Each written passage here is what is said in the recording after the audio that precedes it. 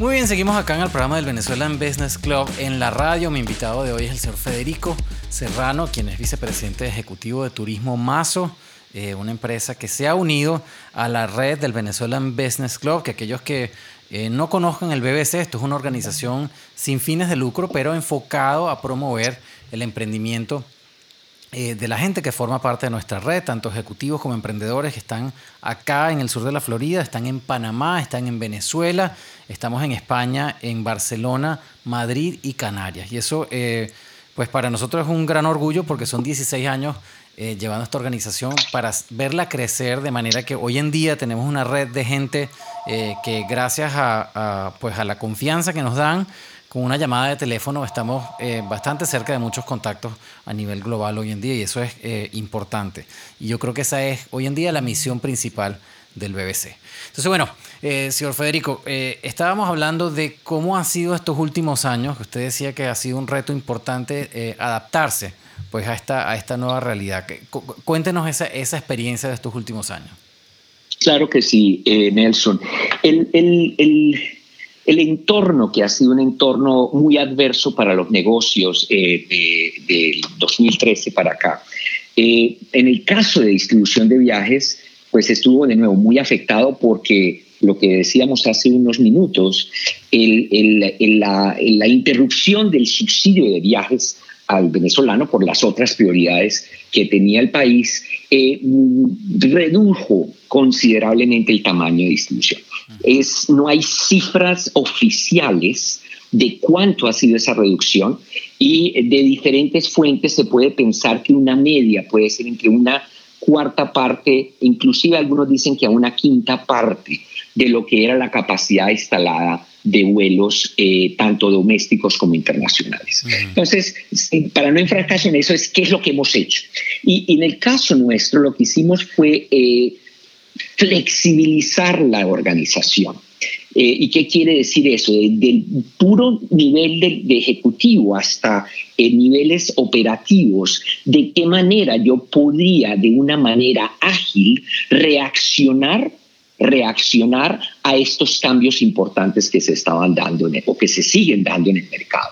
Entonces, esa fue la premisa de cómo sobrevivir esa reducción a través de flexibilización de la organización, a través de innovación, especialmente en lo relacionado con las plataformas de venta, y indiscutiblemente con una estrategia muy clara de defendernos. Esto ha sido más los últimos 3-4 años, defender el talento, porque no es secreto que las condiciones económicas han sido muy difíciles para el venezolano de la calle durante estos últimos años. Y esa diáspora ha afectado lo que es el retener talento humano, que es vital para una empresa de servicios. Entonces, señor Federico, bueno, esos puntos son importantes, ¿no? La diáspora, todos estos cambios, creo que incluso debido a la crisis, yo escuchaba que hay en Venezuela también mucho desarrollo tecnológico, casi que de supervivencia, pues, ¿no? Muchas transacciones en Bitcoin, por ejemplo. Cuéntenos de los servicios hoy en día, porque yo quisiera, bueno, como que tenemos mucho que hablar, pero es importante que la gente que está acá, que nos está escuchando, sepa en qué le puede servir Turismo Mazo hoy en día, tanto los venezolanos que están acá como los que están en Venezuela, obviamente. Y después me gustaría saber, en esa visión muy particular de país que tienen hoy en día, ¿qué se está dando? ¿Qué tipo de turismo se está dando en Venezuela? Porque a mí me llama mucho la atención. Yo siempre he visto que Venezuela tiene una capacidad, desde hace muchos años, me acuerdo yo en los pueblos pequeñitos donde uno iba a las posadas, lo que hablaban que eran pueblos peligrosísimos, pero el turista siempre estuvo protegido por la misma gente del pueblo, porque pues era quien llevaba básicamente la comida a la mesa, ¿no?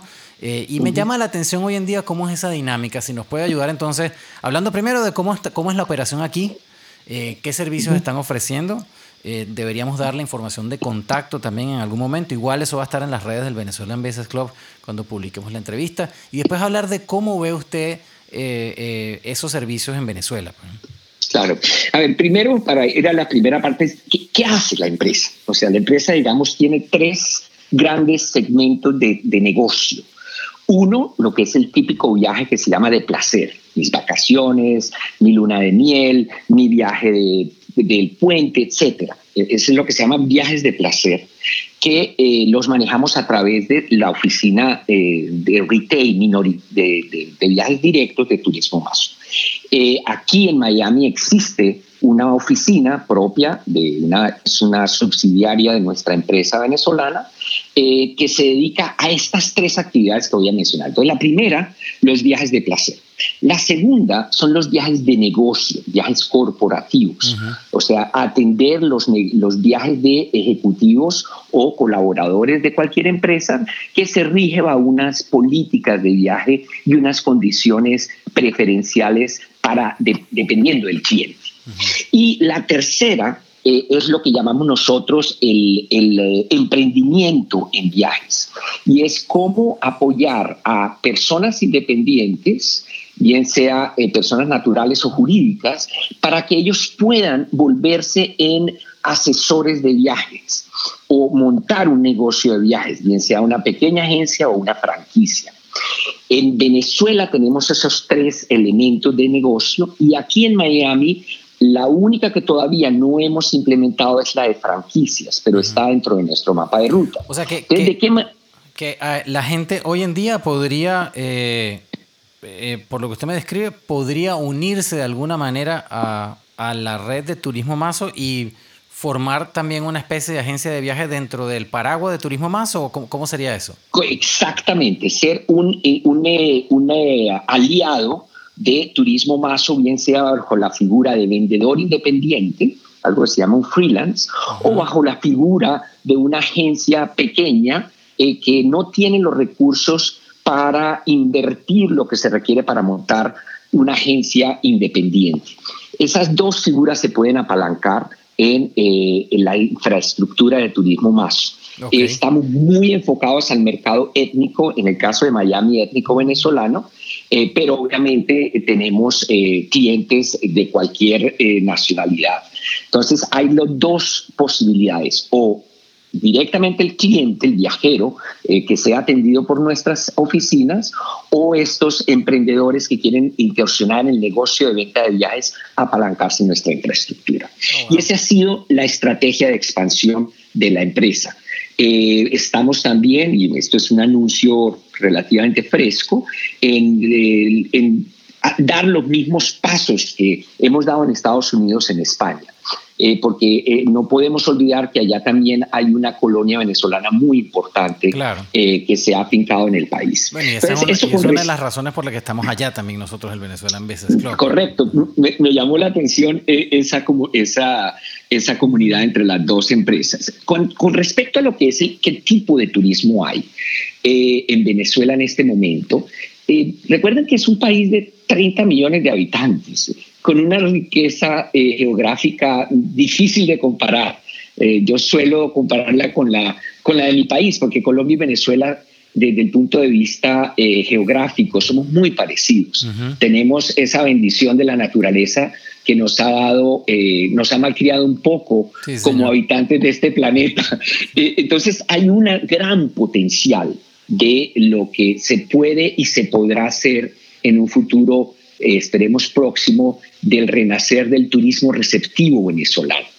Pero hoy en día no es tampoco secreto que hay un nivel de desconfianza y de imagen del país que limita mucho el turismo receptivo, que es visitantes del exterior al país. Por otra parte, sí hay un turismo nacional, porque ya mucha gente que antes viajaba al exterior, ahora le toca viajar dentro del país, a pesar de algunas deficiencias importantes que hay en la infraestructura. Entonces, en Venezuela, hoy en día contamos con el turismo de exportación. Se estima que hay entre unas 3,5 millones de personas que tienen la capacidad de viajar fuera del país. El turismo nacional está al alcance prácticamente de un amplio número de la población venezolana, y el receptivo sí ha prácticamente, no quiero decir desaparecido, pero se ha reducido muchísimo. Y eso es un reto para los proveedores de servicio en Venezuela.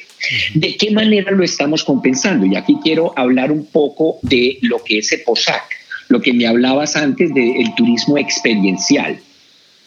El turismo experiencial se trata precisamente de acercar al visitante, llámese local o del exterior, a una experiencia de viaje que no es la tradicional, donde él va a estar en contacto y va a vivir la realidad de la comunidad, pero bajo un entorno de conectar esa experiencia con su vida. Y en muchos casos esos viajeros experienciales se convierten en embajadores y en pilares de apoyo de esas comunidades. Ese es el objetivo principal de lo que hacemos en la Fundación EPOSAC. El tratar de llevar a viajeros a que vivan con la comunidad la experiencia de vida de ellos y tras esa conexión que sientan el deseo de decir yo cómo puedo apoyar a esta comunidad hacia adelante. A mí me parece esa idea me parece a mí genial. Desde el primer momento que yo la escuché, aquí hay una compañía que se llama Airbnb, que bueno, usted la debe conocer muchísimo, supongo. Y ellos empezaron a promocionar esa idea. Yo no sé si ellos crearon esa idea o no, pero pues como la gente presta sus propiedades para ser parte de esa red, empezaron ellos a incentivar a que la gente localmente pues también creara su propia experiencia de turismo para la gente que lo iba a visitar.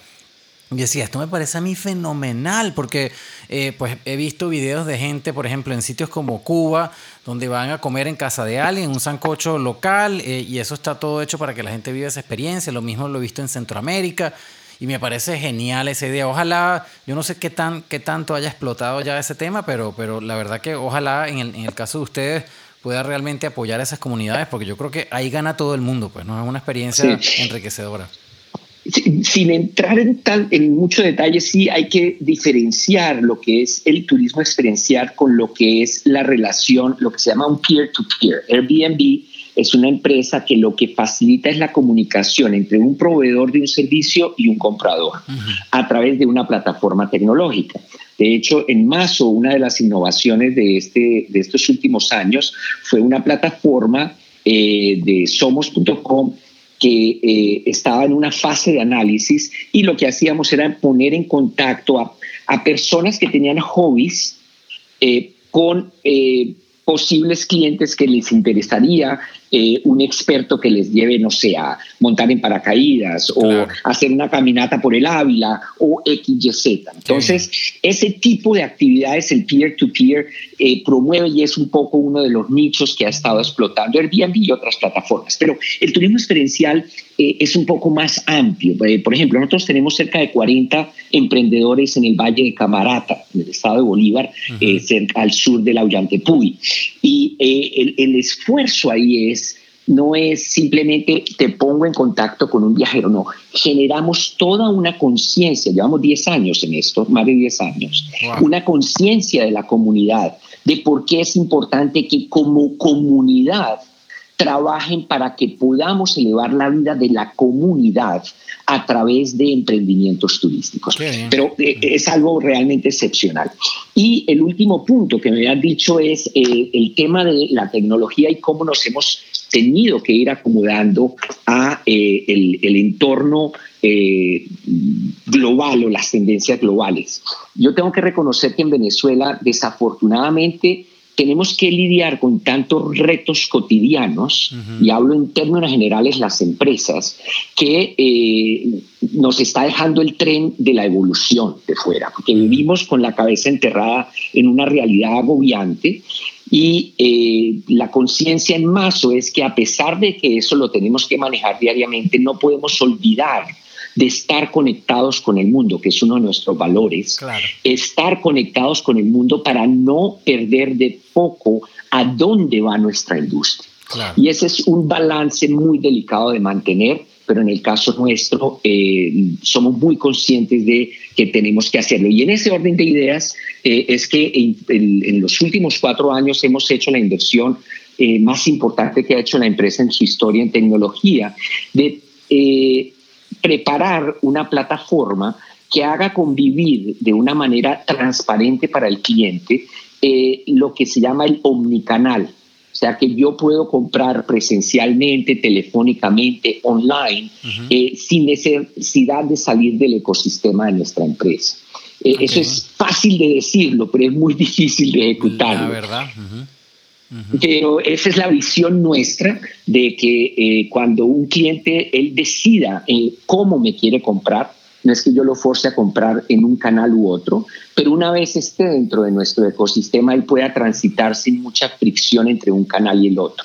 Me refiero a un canal a ir a una sucursal, llamar por teléfono o hacerlo online. Qué bien. Bueno, estamos conversando con el señor Federico Serrano, quien es el vicepresidente ejecutivo del Grupo Mazo, Grupo Turismo Mazo, quien se acaban de incorporar como miembros del Venezuelan Business Club. Le agradecemos muchísimo, señor Federico, el que sea miembro de nuestra red. Ese apoyo para nosotros es muy importante. Y ahora, pues, ya que forma parte de la misma, seguramente vamos a estar molestándolo varias veces con eventos y cosas para tratar de incentivar a que la gente pues conozca la empresa, se nutra del servicio que ustedes hacen, porque honestamente desde el punto de vista de un consumidor como yo creo que si bien la tecnología ayuda en muchísimas cosas en el proceso de la experiencia de, por ejemplo, reservar un viaje, hay muchos casos en que se necesita una persona que te asesore, que te clarifique los términos de las cosas que uno está comprando, porque o sea, yo me he llevado personalmente, y creo que hay muchas historias así, muchísimas malas sorpresas tratando de hacer las cosas uno por su cuenta sin leer la letra finita esa que dice pues cuáles son las condiciones de las cosas que uno está comprando. Yo creo que ahí una persona pues ayuda muchísimo a que la experiencia sea mejor. Claro que sí.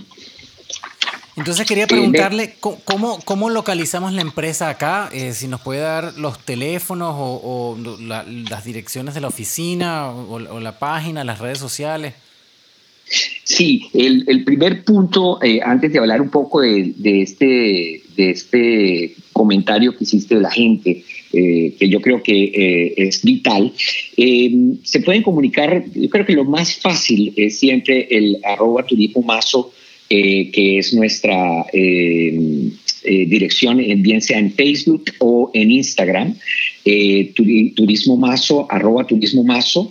Y si quieren más detalles, hay una página central donde pueden ver las diferentes actividades de la empresa y de ahí los dirigen a la que les interese, que es www.grupomazo.com. Esas son como las maneras más fáciles de entrar en contacto. Se habló de la asesoría y yo pienso que el gran valor de una agencia de viajes es la calidad de su gente. Cuando uno hace una compra directa, indiscutiblemente hay plataformas supremamente sofisticadas para hacerlo. No quiero aquí que se den la idea de que no somos conscientes de eso, pero normalmente son plataformas monoproducto. Yo entro a la página de una aerolínea y ahí encuentro todas las posibilidades que pueda haber con esa aerolínea.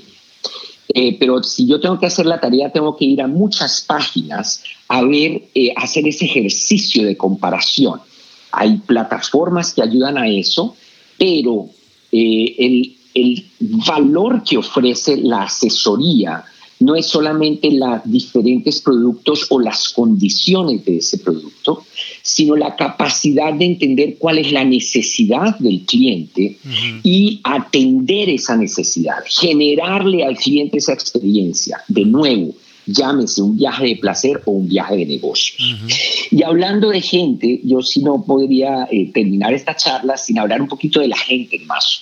Hoy en día somos más de 250 colaboradores o empleados directos y cerca de unos 350 aliados, llámense vendedores independientes o agencias asociadas.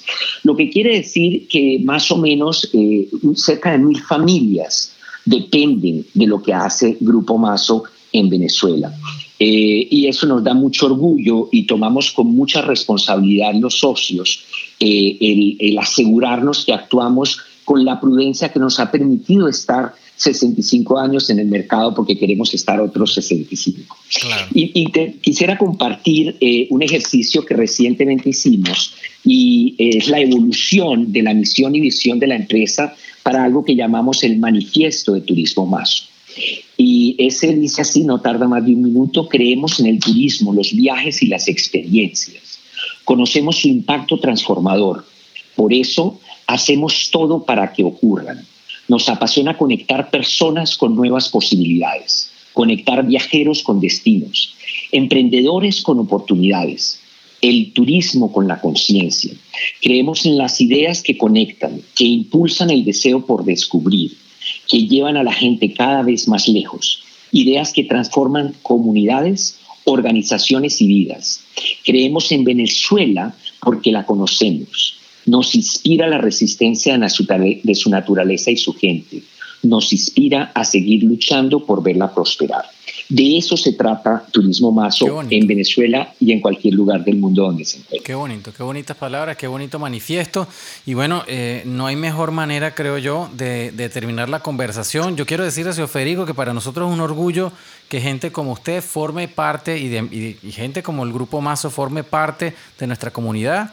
Y sepa que pues tanto la Junta Directiva del Venezuelan Business Club aquí en Miami como en los distintos sitios que yo les nombré son gente que son voluntarios dedicados a apoyar a los miembros y apoyar a la comunidad de negocios locales. O sea que cualquier iniciativa que usted tenga, que quiera propagar, que quiera difundir, cualquier tipo de iniciativa que pueda ayudar a nuestra comunidad y a su negocio, pues nosotros estamos a la orden para apoyarlo.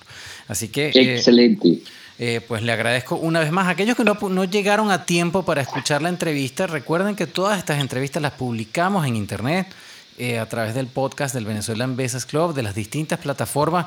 Usted puede ir, si usted tiene un iPhone, vaya a una aplicación que se llama Podcast, que viene en el iPhone, no hay que bajarla. Busque BBC Radio, ahí va a encontrar esta y todas nuestras entrevistas. Lo mismo si usted tiene un Android, por ejemplo, vaya a soundcloud.com o baje la aplicación de SoundCloud y ahí puede hacer lo propio para encontrar el podcast. Así que bueno, señor Federico, nuevamente bienvenido al Venezuelan Business Club. Gracias por el apoyo. Aquí estamos para realmente al servicio de empresas como la suya. Le dejo los micrófonos si usted se quiere despedir de nuestra audiencia.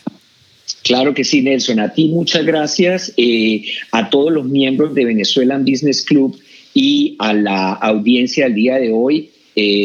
Estamos aquí en Miami para servirlos y confiamos poder ser miembros activos de esta magnífica iniciativa del BBC. Feliz noche, Nelson. Feliz noche para usted. Creo que para curiosidad de los demás, yo creo que vamos a dejar un punto abierto a tratar en una próxima conversa, que es esa posibilidad de que la gente utilice la plataforma de Turismo Mazo para convertirse en emprendedores del turismo. Yo creo que me parece una iniciativa muy importante. Yo creo que una próxima conversación la podemos explotar un poquito más. Con muchísimo gusto. Feliz noche. Ok, bueno, muchísimas gracias. Hasta luego. Ya volvemos por acá en el programa del Venezuelan Business Club en la radio.